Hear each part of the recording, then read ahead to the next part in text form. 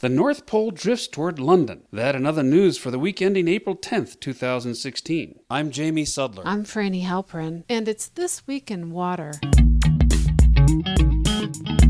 Last weekend, a leak in the Keystone Pipeline spilled about 17,000 gallons of oil in South Dakota. TransCanada, the company that runs the pipeline, was set to reopen it at the end of the week, saying that the leak had been fixed. The Keystone Pipeline was opened in 2010, and the company wanted to build an extension called the Keystone XL, but President Obama rejected that application last year. The leak was detected by a passerby and not by the company's detection system. About 100 workers were dispatched to find the leak and control it. It is not known what cleanup efforts will be necessary. The company has said that it hasn't observed significant impacts to the environment, and there were no major bodies of water nearby. However, TransCanada initially reported that the spill released only 187 gallons, but now admit the leak was about 90 times greater.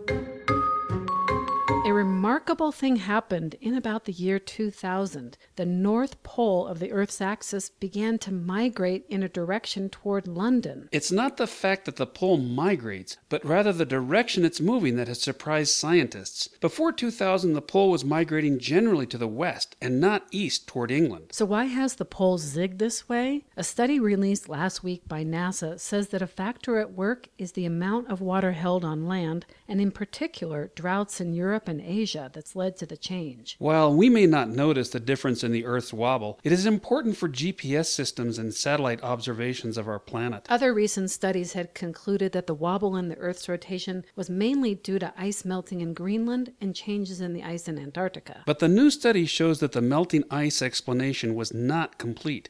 Nevertheless, both the melting ice in Greenland and the droughts in Eurasia are linked to global warming. Another source of carbon emissions is from growing food and getting it to market. And a study last week showed how much of that food is wasted. Up to almost 40%. The study published in Environmental Science and Technology says that better practices to eliminate waste could reduce agriculture's carbon contributions significantly. The food waste comes from spoilage, lost during transportation, and simply being thrown out by you, me, and stores. And that could increase if countries like China and India start behaving like those of us in the West. Besides food waste, attention was also drawn last week to better management of farm soils. A paper published in the journal Nature shows that by locking up carbon in soil, agriculture could help keep emissions lower. Better soil management methods include adding compost to fields and using better irrigation methods, erosion control strategies, and more efficient fertilizers. But one of the bigger problems in our carbon footprint is livestock production, which is responsible for about half of all emissions from the agricultural sector. Indeed, a third of the crops grown worldwide are fed to animals to produce meat, which experts say is highly inefficient. We've got good news to report. Last week, federal agencies downgraded green sea turtles of Florida and the Pacific coast of Mexico from endangered to threatened. NOAA and the U.S. Fish and Wildlife Service announced the change, citing decades of conservation work and partnerships among federal agencies, states, and NGOs. The announcement means that just 3 populations of green sea turtles worldwide are still considered endangered and at risk of extinction. Those animals live in the Mediterranean and parts of the Pacific. Relisting the green sea turtles as threatened means they don't face an imminent risk of extinction, but they'll still merit protection under the Endangered Species Act. Sea turtles face many challenges, from pollution to poaching to beach development that destroys their habitat. They're also victims to swallowing plastic trash and die from getting tangled in fishing gear and nets. Their largest threat, however, may be from climate change. Sea level rise would erode beach nesting areas, and warmer waters would make conditions right for a virus that causes fatal tumors. Climate change would also likely raise the temperature of sand, which would be lethal to fragile incubating eggs.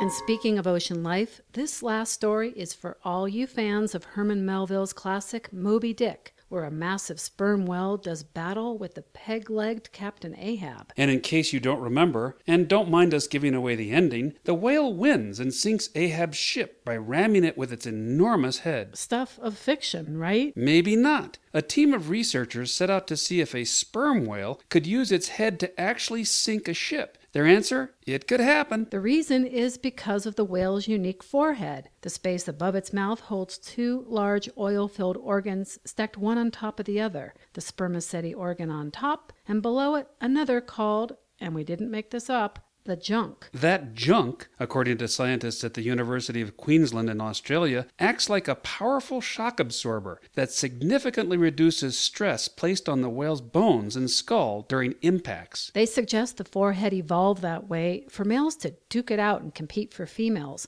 kind of how bighorn sheep do during courtship. Only there's a problem. No one's actually seen them do this, so many in the scientific community think that this study published last week in the journal PeerJ is a bit of a whale tale. They point to the fact that sperm whale heads house sensitive anatomical structures essential for echolocation and buoyancy that would be seriously harmed if used as a battering ram. So could whales really be that dumb to butt heads just for the ladies? Clearly, more research and fieldwork is needed to know for sure. But we're not judging. We've all probably done something regrettable just to get a date.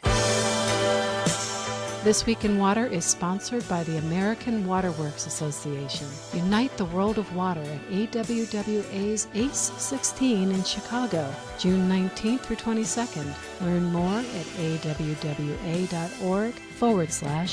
16.